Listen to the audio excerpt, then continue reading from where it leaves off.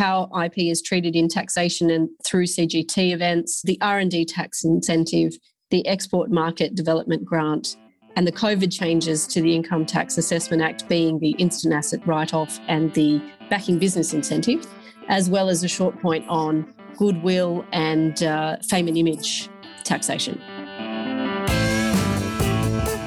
You're listening to Australia's podcast for accountants, Tax Talks, the podcast to grow your firm.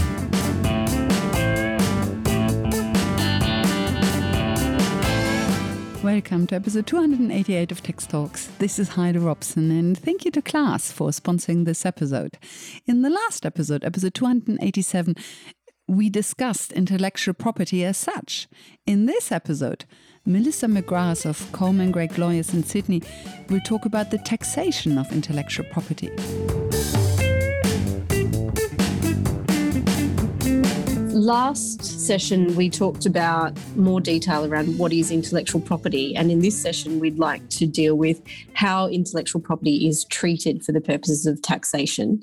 And in doing that, there's five topics I wanted to cover. And that is which IP is actually part of a CGT event, the R&D tax incentive, export market development grants, and then the COVID changes to the Income Tax Act, which is the instant asset write-off and the backing business incentive. And then I'd like to make a small point about goodwill and the treatment of IP in relation to, in particular, in relation to transfers. So we'll come back then to start with CGT. And I think it's important that we understand that in the Income Tax Assessment Act, there is a definition of intellectual property, and that refers to patentees, owners of registered designs, and owners or licensees of copyright. But as we discussed in the last session, there's actually four sorts of IP. And so the one that's missing from that definition is trademarks. Obviously, that means that you would treat trademarks in a different way. They're not a depreciating asset. And my expectation is that the reason for that is that a trademark can be kept live and valuable in perpetuity, provided that the owner renews the trademark every 10 years and pays the fee. Whereas the other three types of intellectual property that are identified in that definition all expire at some point. You know, patents, you'll typically get, if you've got a standard patent, it's 20 years and it expires and that's it, unless there's a short period of extension that can be sought for particular products that need marketing approval. But essentially, that's not a right that can be kept alive in perpetuity. It's the same with registered designs and copyright, although the one caveat to copyright is that on occasion when the expiry period gets close to Mickey Mouse becoming not copyright material, there seems to be a large discussion about extending that time. So that's perhaps being a bit cynical to suggest that that might change. But for the moment, that's the distinction between the way that intellectual property is treated for CGT purposes.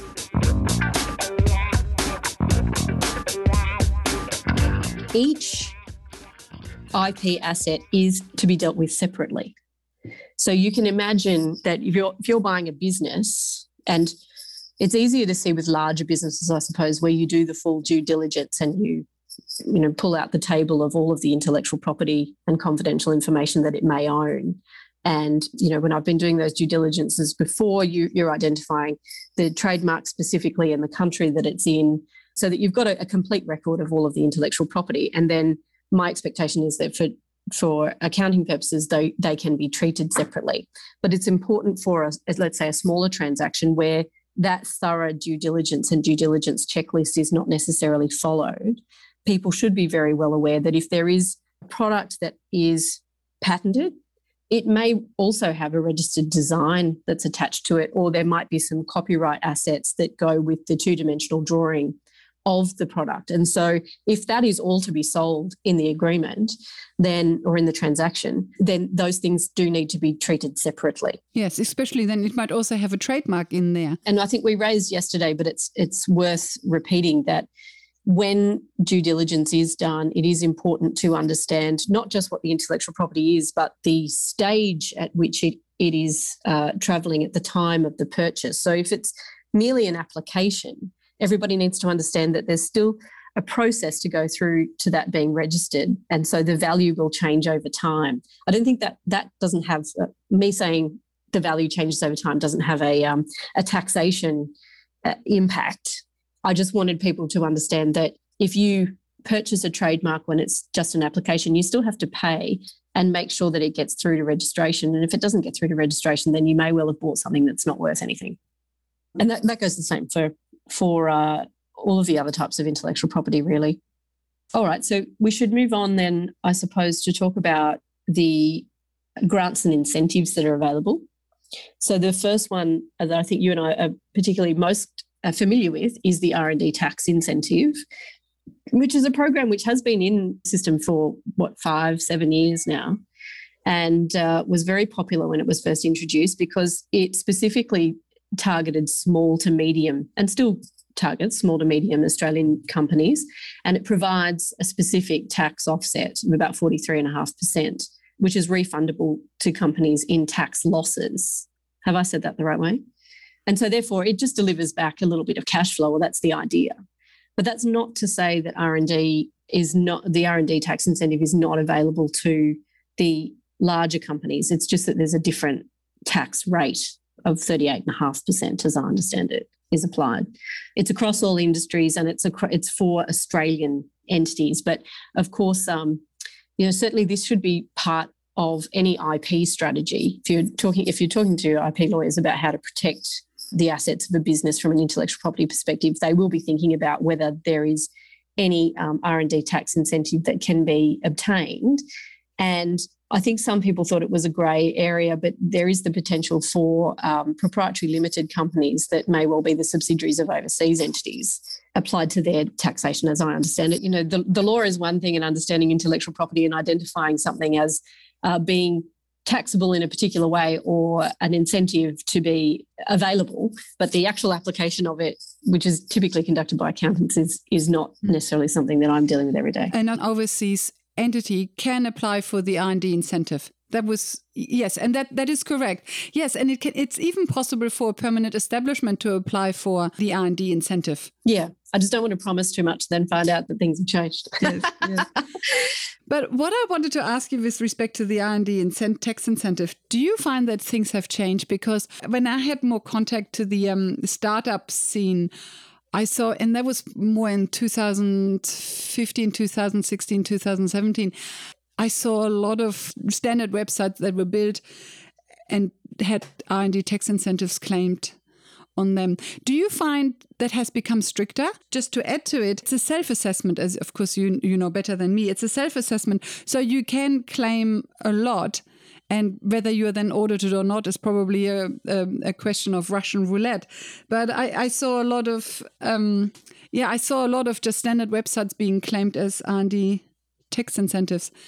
What are your thoughts? Has that changed, or is there still a lot? Have you seen a lot of things going through that weren't really in the mind of the lawmakers when they designed this? Yeah, well, this is it, right? That's why you see a flurry, I think, in particular areas, because perhaps the lawmakers haven't thought about something and yet the legislation applies. And so you've probably got a whole host of people that you didn't expect to be included. That's not to say it wasn't appropriate for those people to utilise the incentive, but I think that what you're talking about probably coincided with that moment in industry as well, where people were really finding that you can have a business that's based on websites and based on more tangential ideas, I suppose.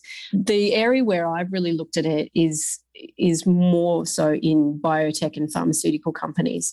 And I think this was a very popular topic for speeches and things several years ago. And now that everybody's settled into it and it's being used, it's not as exciting, I don't think. And, perhaps the idea was to really increase the market in Australia. And if that was achieved, that has happened. But I still think it's a good incentive, and it's a good idea for the government to leave that in place, because, we're seeing with COVID, we're seeing a lot of investment from overseas. I know a lot of people are talking about all the Marvel films now being filmed here, and whilst that's a slightly different taxation issue that others better placed to speak to than me, you can see that Australia has lots of different factors to bring overseas money to our shores, and this is another good one, which I hope stays in place for some time.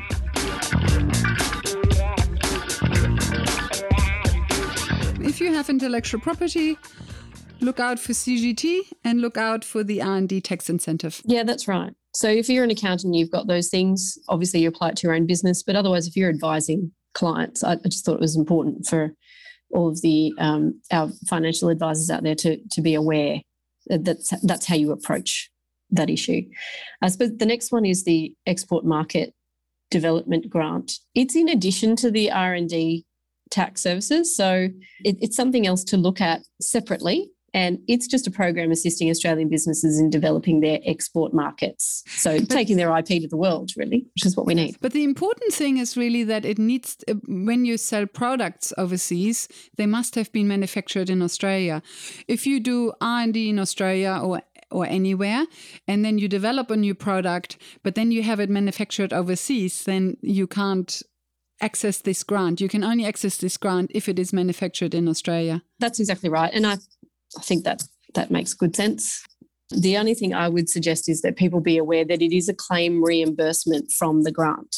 That's how it works. So there's a grant and you claim reimbursement from that. Yeah. Yeah. So you first have to spend the money and then you get some of the money back. You get it back. Exactly. It's the same with the R&D tax incentive, isn't it? You first have to spend the money and then you get some of the money back through taxes. That's exactly right. Yeah. It's the same sort of model. That's right. It's just that there's a grant that's you're able to apply for in relation to the exports.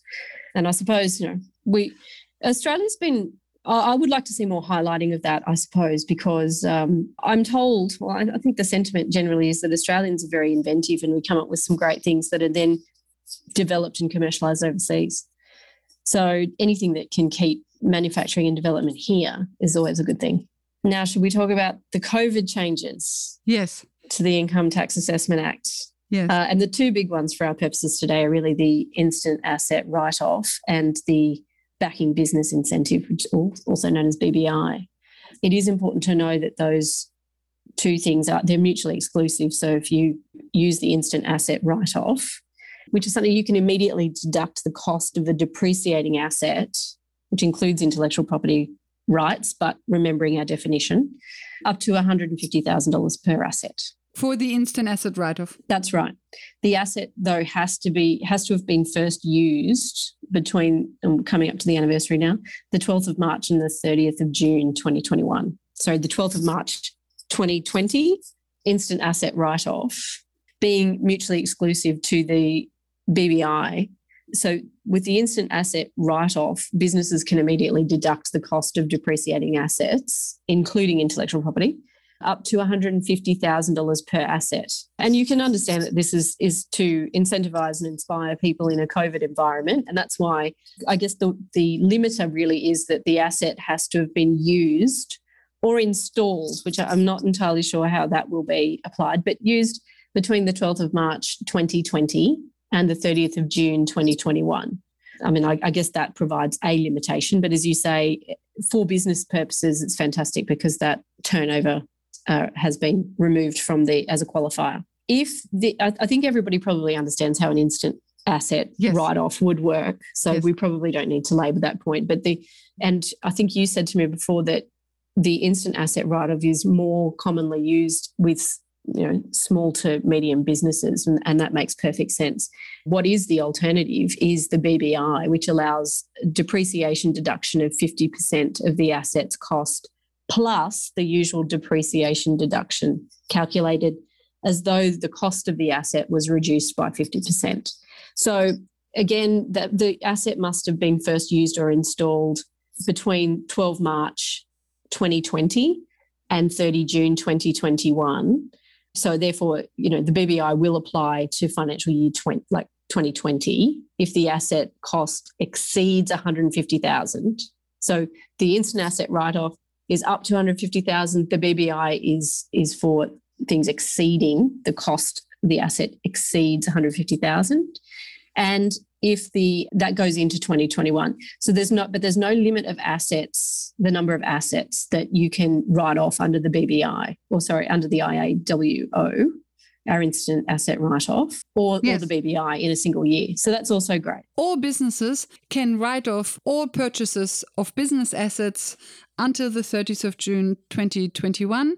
No limit in any way.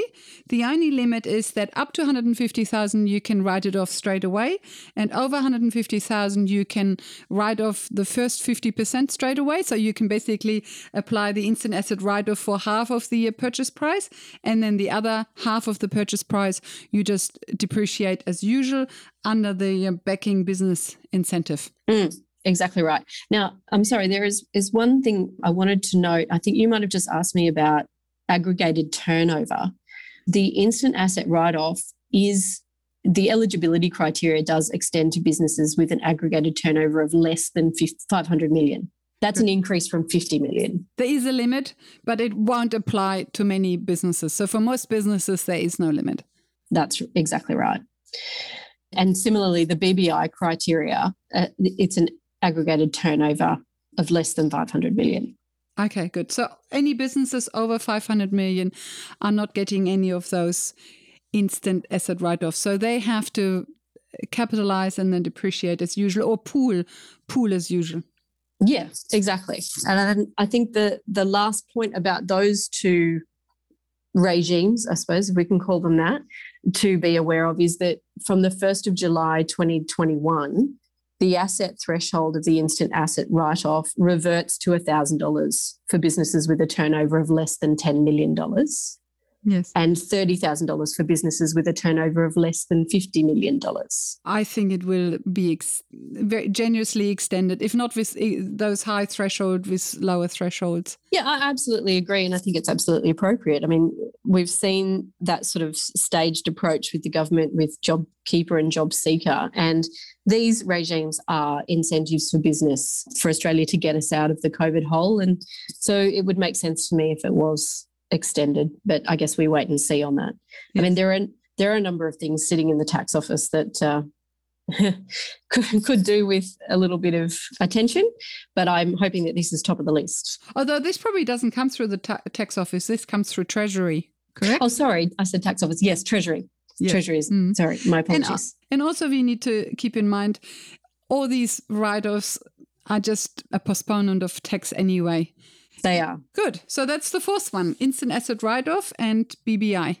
I want to talk very quickly about goodwill, which is our number 5. And then given that I've talked about a backlog of changes, there is one thing I'd like to talk about in terms of fame and image, which might be of interest to some people who represent perhaps famous celebrities. They might already know about it, but I'll come back to that in a second. So goodwill, the point I wanted to make, everybody knows what goodwill is. Goodwill should be transferred with intellectual property when a business is sold. But there was a recent case involving McDonald's, and the judicial commentary really dealt with what is a transfer of intellectual property and how can goodwill be treated in terms of taxation. And without boring everybody as to the full details, there was a person who bought, I think, 2 new McDonald's franchises from McDonald's and, of course, therefore was allowed to use its intellectual property within the franchise scheme.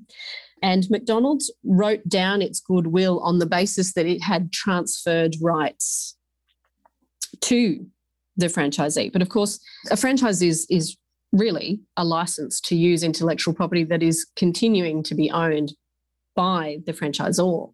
And so that write down of goodwill was not appropriate, and the court said it had to be reversed. Makes perfect sense to me. I'm surprised they even tried it. It's not like you give out 2 franchises and hence your goodwill is decimated by 50%. Your goodwill is still what it is. Well, sometimes these things come up and you think, surely that's accounting 101 or that's law 101. But I thought it was worth mentioning since it got itself into... Yeah, no, it's worth mentioning, but I think it's common sense 101. I would hope so. But for those who are not quite sure, then no. Yes. The last thing I wanted to talk about a little bit was the potential for use of fame and image income. Currently, we have a system that allows people to use different corporate structures in order to license their image, maybe their name or their trademarks and their image through different entities so that income is properly taxed through a company. It is, as I understand it, it's a white paper, actually came out in 2018 and was meant to be written into law shortly after, but has been bogged down by everything else that has to be dealt with, I imagine. And that is that basically that corporate structure will no longer be able to be put in place to allow people to have that kind of tax break. So any fame and image income would be part of a person's personal income. And you can imagine there was a lot of people pushing back on that because that would make a significant difference to the income of a lot of people. When you look at the trademarks register, there is a number of people who've registered their name. Many of them are overseas, so that may not come into play in Australia. But certainly for Australian celebrities paying Australian tax, I would have thought that it would have a significant impact. Having said that, because it hasn't come into law yet, if anybody is representing a person of that nature, you might well want to register their name and their image as a trademark and have it licensed through a company before those changes come into place, because hopefully they won't be retrospective. Okay. And I can imagine, yes, it would have huge tax implications, because if you have income running through a company, you can park it and then slowly distribute it over the years so that you smooth it out. Because fame and image is very often short-lived. So you might have a lot of income over 2 years, 4 years, 6 years, 8 years, but it is a relatively short time. And so if you then in those 2 or 4, let's say 5 years, if you then in those 5 years have huge income, but you park it in a company and then you just slowly pay it out over the next 20 years, then of course you will pay a lot less tax than if you're taxed straight away on full amount in those 5 years. So I can imagine that it would have a huge impact. So at the moment, it's basically done that if you register a trademark through a company, the company holds the trademark, then the company can be party to the contract and has the revenue and then can pay dividends as it sees fit. So now the change is that even if the trademark is owned by the company, the income is contributed to the individual. That is the change, correct? That is my understanding of how the regime would work, yes. And as I say, it was only at a white paper stage, but that's it. And I think just to your point, and many people would be aware of this, I typically tell clients that have a relatively sophisticated tax structure that if you register a trademark in the name of a company, or it's going to be a company trademark, you should have an IP holding company where the assets are, owned by that company, and a separate entity that actually conducts any of the transactions, so that if there is a dispute in relation to a particular contract, the assets themselves are not the subject or cannot be the subject of the outcome of the proceeding, because they hopefully wouldn't be able to be an asset that could be called upon in the outcome. That makes sense. It's basically like that you separate assets from a business, so that business creditors can't go after your assets, just the same way you would separate the IP from the income. So the way it would work is one company one entity would hold the IP, would own the IP, would be the one that registered the IP, and then they license it to another of your companies, and then this company enters into contracts with third parties. Yeah. And it's just important to make sure, as we mentioned in the IP session, that those sorts of things really must be in writing. The licenses, etc., must be in writing. As long as people have their paperwork up to date. I love to see people coming along and saying, here are my entities and here I can show you the license that's between this one and this one. It's great hygiene.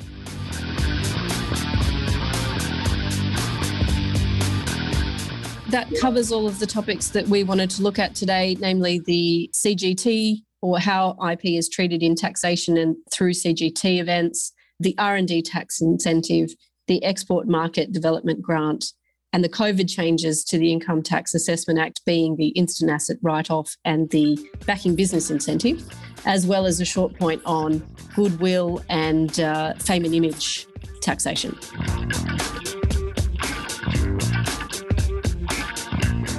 Welcome back.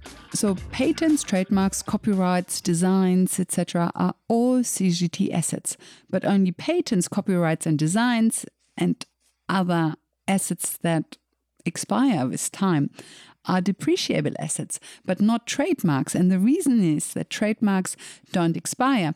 And so they're not depreciable. I mean, trademarks don't expire as long as you renew them every 10 years. And then, just like any other CGT assets, you have CGT events. But for intellectual property, they're not usually the usual ones like A1, etc. But you have, for example, D1 for the creation of intellectual property, or C2 for the cancellation or surrender of intellectual property, and so on. And that's probably one hurdle with intellectual property, just finding the right CGT event to work things out. But after that, it is business as usual. You have the usual discounts and concessions like with other CGT assets. And then you have specific tax concessions, namely the R&D tax incentive, as well as the export market development grant. In the next episode, episode 289, Jeff Steen of Brown Wright Steen Lawyers in Sydney will answer your practical questions about LRBAs. When should you set up the bare trust deed, before or after the purchase?